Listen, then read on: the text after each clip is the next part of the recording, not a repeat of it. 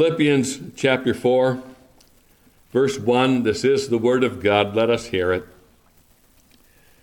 Therefore, my brethren, dearly beloved and longed for, my joy and crown, so stand fast in the Lord, my dearly beloved. I beseech Euodias and beseech Syntyche that they be of the same mind in the Lord. And I entreat thee also, true yokefellow, help those women which labored with me in the gospel, with Clement also, and with other my fellow laborers, whose names are in the book of life. Rejoice in the Lord always. And again I say, rejoice. Let your moderation be known unto all men. The Lord is at hand. Be careful for nothing, but in everything by prayer and supplication with thanksgiving, let your requests be made known unto God. And the peace of God, which passeth all understanding, shall keep your hearts and minds through Christ Jesus. Finally, brethren, whatsoever things are true, whatsoever things are honest, whatsoever things are just, whatsoever things are pure, whatsoever things are lovely, whatsoever things are of good report, if there be any virtue and if there be any praise, think on these things. Those things which ye have both learned and received and heard and seen in me, do. And the God of peace shall be with you. Amen. We'll end our reading at the end of verse 9. We know the Lord will add his blessing to the reading of his word for his name's sake. Ever since we did that study last week, which could be the mark of the beginning of a series on bridging the gap between hearing and doing, I've become sensitive to those verses in Scripture that support such a notion of bridging that gap, and we certainly find that here in verse 9, don't we? Those things which ye have both learned and received and heard and seen in me, do. And the God of peace shall be with you. So add this to the collection, I suppose, that we can be starting on being not hearers only, but doers of the word. That is not, however, the subject that I want to address this afternoon. In fact, what I want to focus on this afternoon has more to do actually with thinking than with doing. And if you look again with me at verse 8, we find what is perhaps a familiar verse to you all. Finally, brethren, whatsoever things are true, whatsoever things are honest, whatsoever things are just, whatsoever things are pure, whatsoever things are lovely, whatsoever things are of good report, if there be any virtue, and if there be any praise, think on these things. Emphasizing those last couple of words especially, think on these things. As a man thinketh in his heart, so is he. The author of Proverbs tells us, Proverbs chapter 23 and verse 7, you've heard the saying, perhaps, you are what you eat. Well, the same thing could be said for the Christian's thinking. You are what you think. No wonder then that the Christian's thought life is an issue that is constantly addressed by the Apostle Paul. It is in connection with our thinking that Paul writes to the Corinthians, 2 Corinthians 10, verses 4 and 5, that the weapons of our warfare are not carnal, but mighty through God to the pulling down of strongholds, casting down imaginations and every high thing that exalteth itself against the knowledge of God, and bringing into captivity every thought to the obedience of Christ. So you see that verse pertaining to our spiritual warfare also pertains to our minds, to our thought lives. Add to that those familiar verses in Romans 12, verses 1 and 2. Paul writes, I beseech you, therefore, brethren, by the mercies of God, that ye present your bodies a living sacrifice, holy, acceptable unto God, which is your reasonable service, and be not conformed to this world, but be ye transformed. How? By the renewing of your mind, that ye may prove what is that good and acceptable and perfect will of God. And then in this epistle that we've just read from now, in Philippians, we find that in various places in this letter, Paul also places a strong emphasis on the mind. Let this mind be in you, which was in Christ Jesus, chapter 2 and verse 5. In lowliness of mind, let each esteem other better than themselves, chapter 2 and verse 3. And the peace of God, which passeth all understanding, shall keep your hearts and minds through Christ Jesus. That in chapter 4 and verse 7, verse we just now read. Paul certainly knew the positive effects that spring from right thinking. He also knew that so much of a Christian's warfare is fought in the mind, and that many of the dangers a Christian faces in this world come through wrong or distorted thinking. The devil is devoted to luring a Christian into wrong thinking because he knows that wrong thinking stunts spiritual growth, robs the Christian of assurance, and wrong thinking leads to bondage and pride and an ineffective witness for Christ. Dr. Cairns used to make it a point of emphasis that the Christian's warfare is in the mind. That's where the battleground is, in the mind of the Christian. You could say then that in verse 8, where Paul now gives his finally, brethren, you have to love it when Paul utilizes that device. This is actually the last time. He at other times gives us a finally, but now he actually means it. Finally, brethren, he is in effect placing a stamp then or seal on all that he's already said. If the Philippians would devote themselves to constructive spiritual thinking, they would establish and maintain unity in the church. Euodias and Syntyche would get along, and the minds and hearts of the saints at Philippi would not be troubled by the animosity of the world toward the gospel of Jesus Christ. And what was true in Paul's day is no less true in ours. The Christian needs to be engaged in constructive and spiritual thinking. The trouble we face in our day and in our culture is that we find it so tempting, so strongly tempting to be taken up in our minds with other things. There are some Christians, that will devote all their mental energy toward planning on what it takes to get ahead in this world.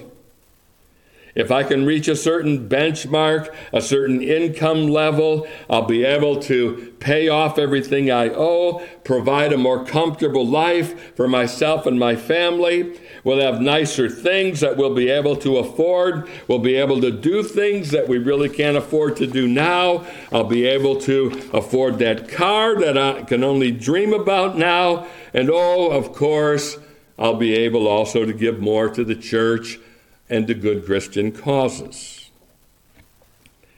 Now, I'm not about to suggest this afternoon that there's anything wrong with getting ahead or making plans for the future.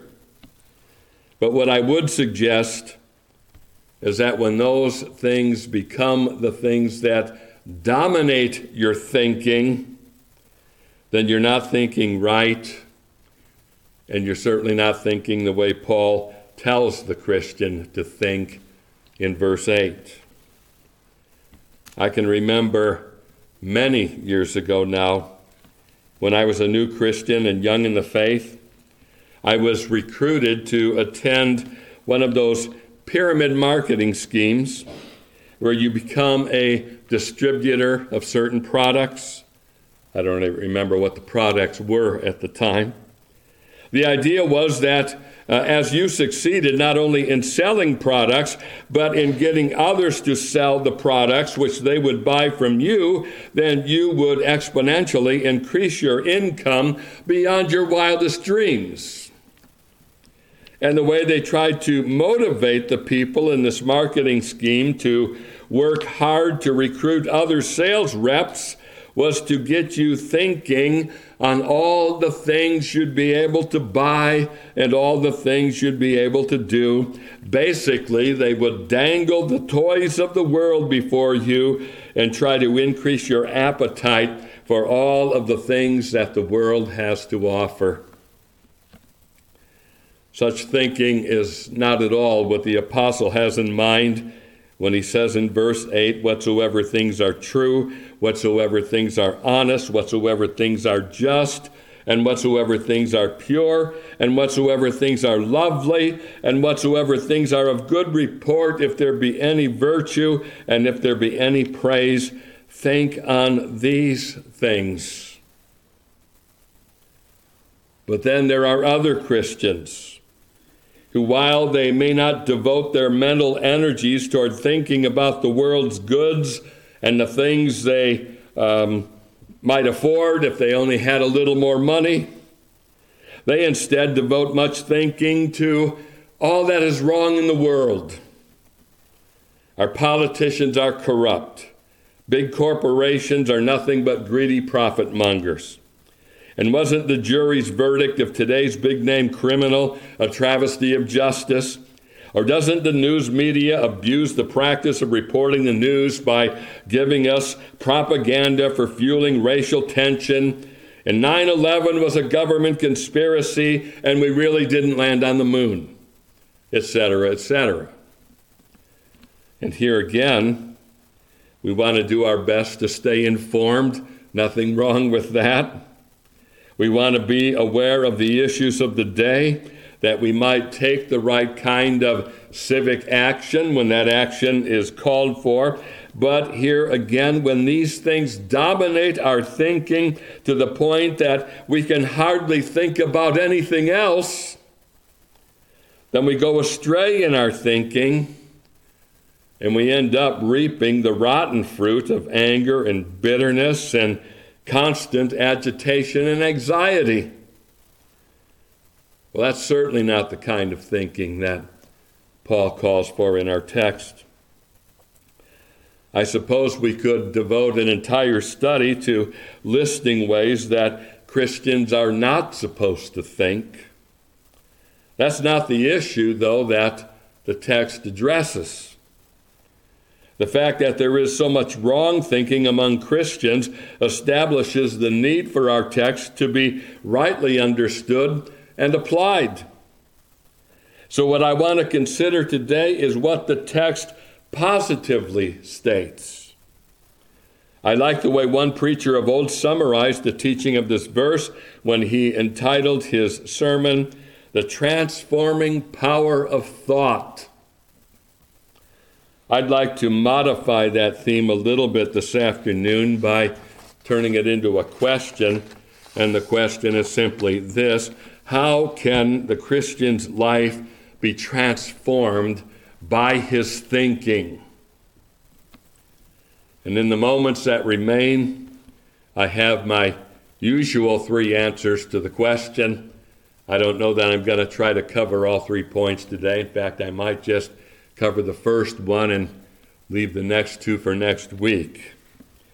But consider with me, first of all, that the Christian's life is transformed by being engaged in thinking. Okay? Again, the words of the text. Finally, brethren, whatsoever things are true, whatsoever things are honest, whatsoever things are just, whatsoever things are pure, whatsoever things are lovely, whatsoever things are of good report, if there be any virtue and if there be any praise, think on these things. I've been describing ways in which a Christian shouldn't think. He shouldn't be dominated by worldly thinking, and he shouldn't be dominated by fearful thinking. There's something closely akin, however, to wrong thinking that is actually something just as bad, if not worse, and that is a Christian who isn't engaged in thinking at all. The thoughtless Christian, I suppose you could call him. And there are plenty of religions in the world that suppress thinking. Such religions prefer their adherents to be blind followers of whatever is dictated to them. And I think I could include the Roman Catholic Church in this category. I can remember reading Lorraine Bettner's book on Roman Catholicism, in which he pointed out that the Bible itself was on the Catholic Index of Forbidden Books during the days of the Counter-Reformation. There were certain things, a list of books that you were not allowed to read by order of the Pope, by order of the Church, and the Bible was among them. Now, Bettner's been criticized along the way. I think his book remains a classic to this day in dealing with Roman Catholicism. But he's been criticized for being over the top in his criticisms of Roman Catholicism. So I did some searching some while back to see if his account of the Bible being listed on the Index of Forbidden Books was indeed valid. And the best I could do to invalidate his statement was to find one site that claimed that Bible reading was allowed in the laity, provided you had a license issued to you by proper church authorities. Imagine that, having to have a license to read the Bible. I can remember when I worked in the printing industry, downtown Indianapolis, having a discussion with a Roman Catholic there who piously told me, he was actually boasting on this when he said to me that he would never read the Bible. It was against the policy of his church. I remember I told him rather sarcastically that pious ignorance is a feature of the Roman Catholic Church. Oh, you're supposed to read your Bible, but you're supposed to do more than read it. You're supposed to think on these things. Philippians 4 and verse 8 is a text that some preachers draw from in order to expound the practice of meditation. I can remember a time in the not-too-distant past when I would have heard that very word meditation, and I would have regarded it as a negative word. Caution flags would arise in my mind at the mere mention of the name, because that was a practice that was associated with the Eastern mystical religions, transcendental meditation. Well, in fact, a number of Puritans have written on the practice of scriptural meditation. In his book, Puritan Reformed Spirituality, Dr. Beakey devotes a chapter to the Puritan practice of meditation.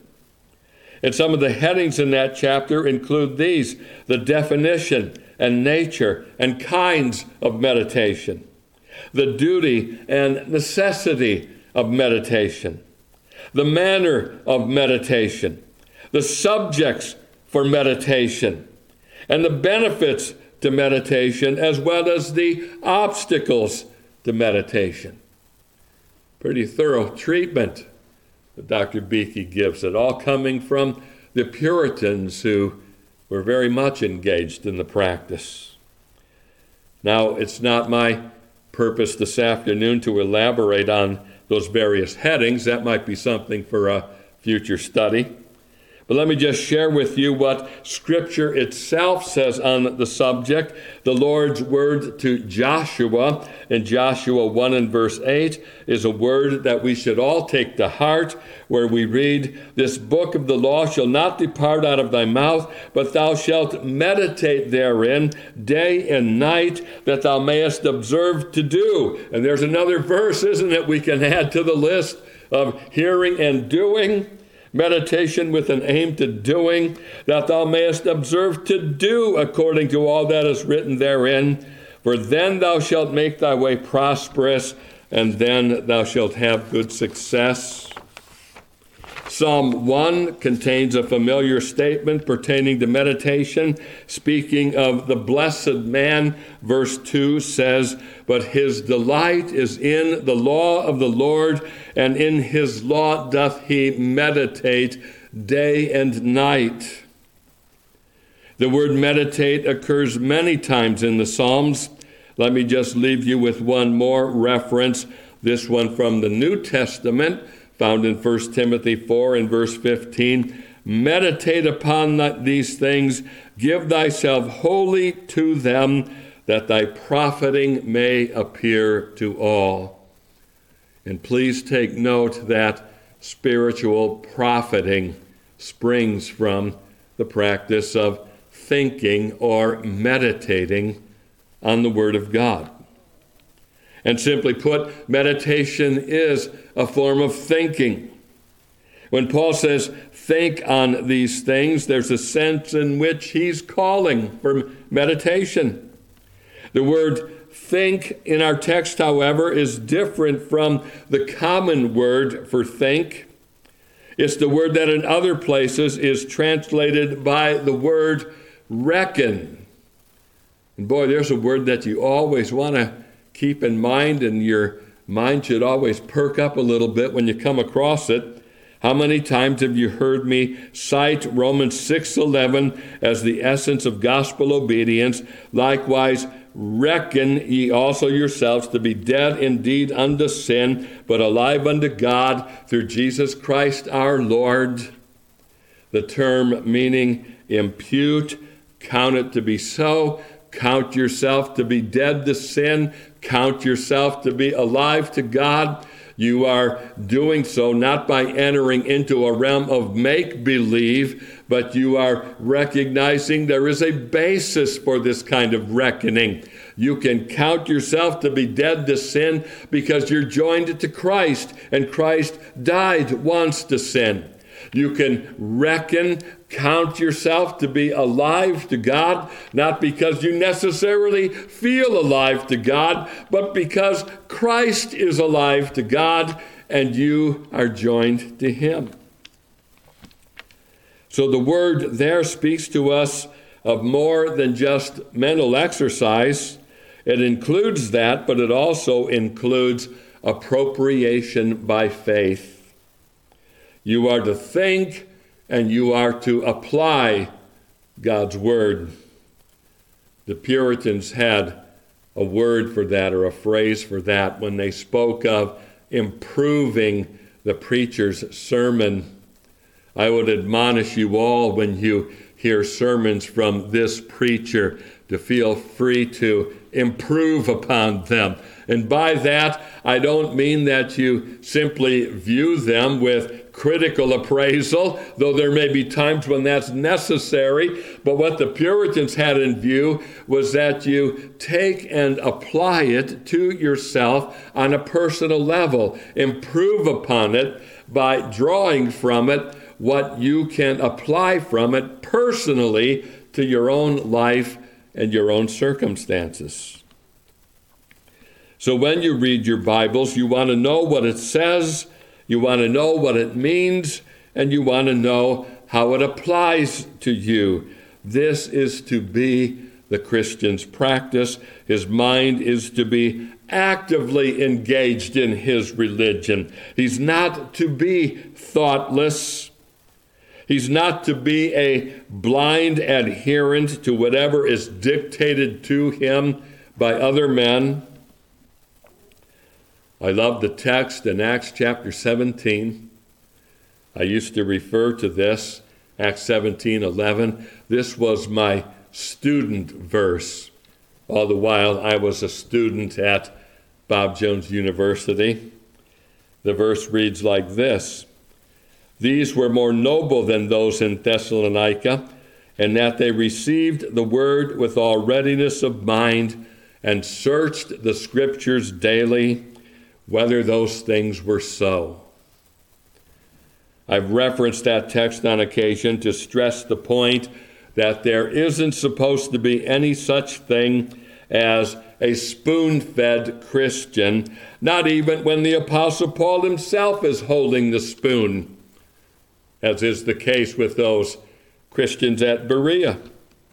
Those who heard Paul at Berea, they received what he said, but they searched the scriptures, whether those things were so, and for that practice they are designated as being troublemakers in the church.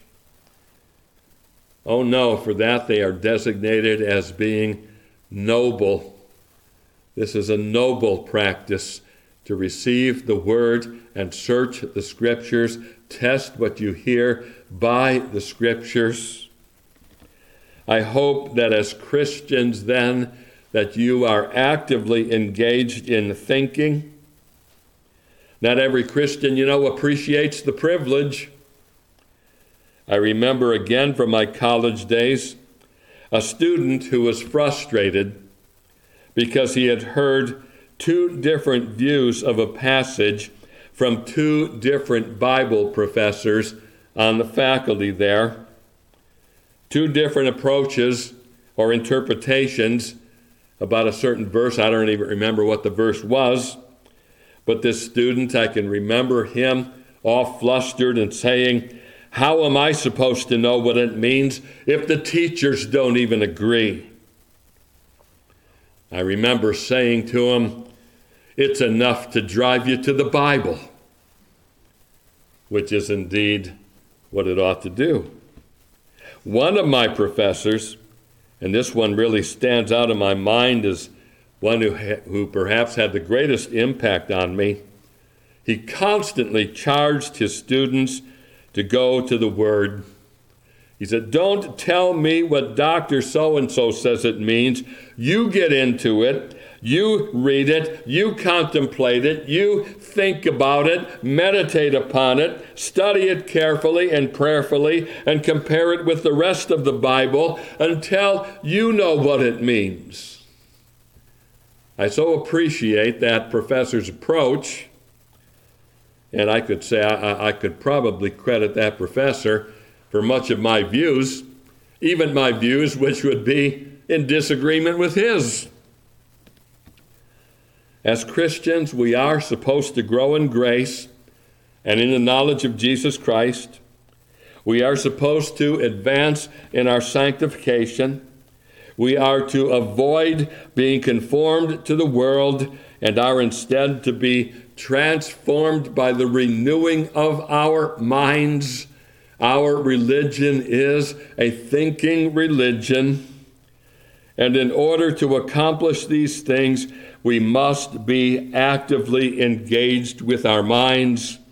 We are to think on these things. Well, I think I will leave it with you this afternoon at that. We are to be thinkers, okay? I will take up this study again and have two more points that I want to cover. I'll let you know what they are. You can be thinking on them in advance. That a Christian's thinking is to be guided thinking, and it's also to be guarded thinking. So we can look at that in a future study, but for now I will leave it at that. You can't have guided thinking or guarded thinking if you're not even engaged in thinking. So let me leave you with that point and admonish you to, as one professor once said to his classroom of students, make your brain sweat. We live in a day, don't we, where physical exercise is so constantly emphasized. All the advertisements on TV about all the things you can take and all the equipment you can buy and the gyms you can join, all in the name of fitness for your bodies. Well, let me suggest to you, we need fitness in our minds, and fitness in our minds shares something in common with fitness to our bodies, and that is that the minds must be engaged in exercise in order for that fitness to happen.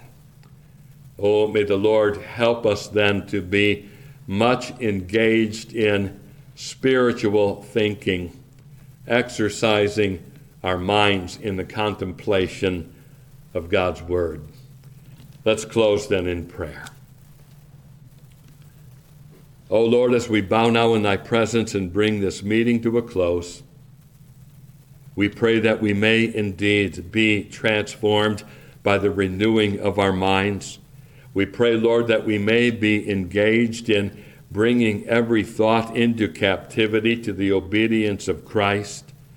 We pray, dear Lord, that thou wilt help us not to be thoughtless but thoughtful.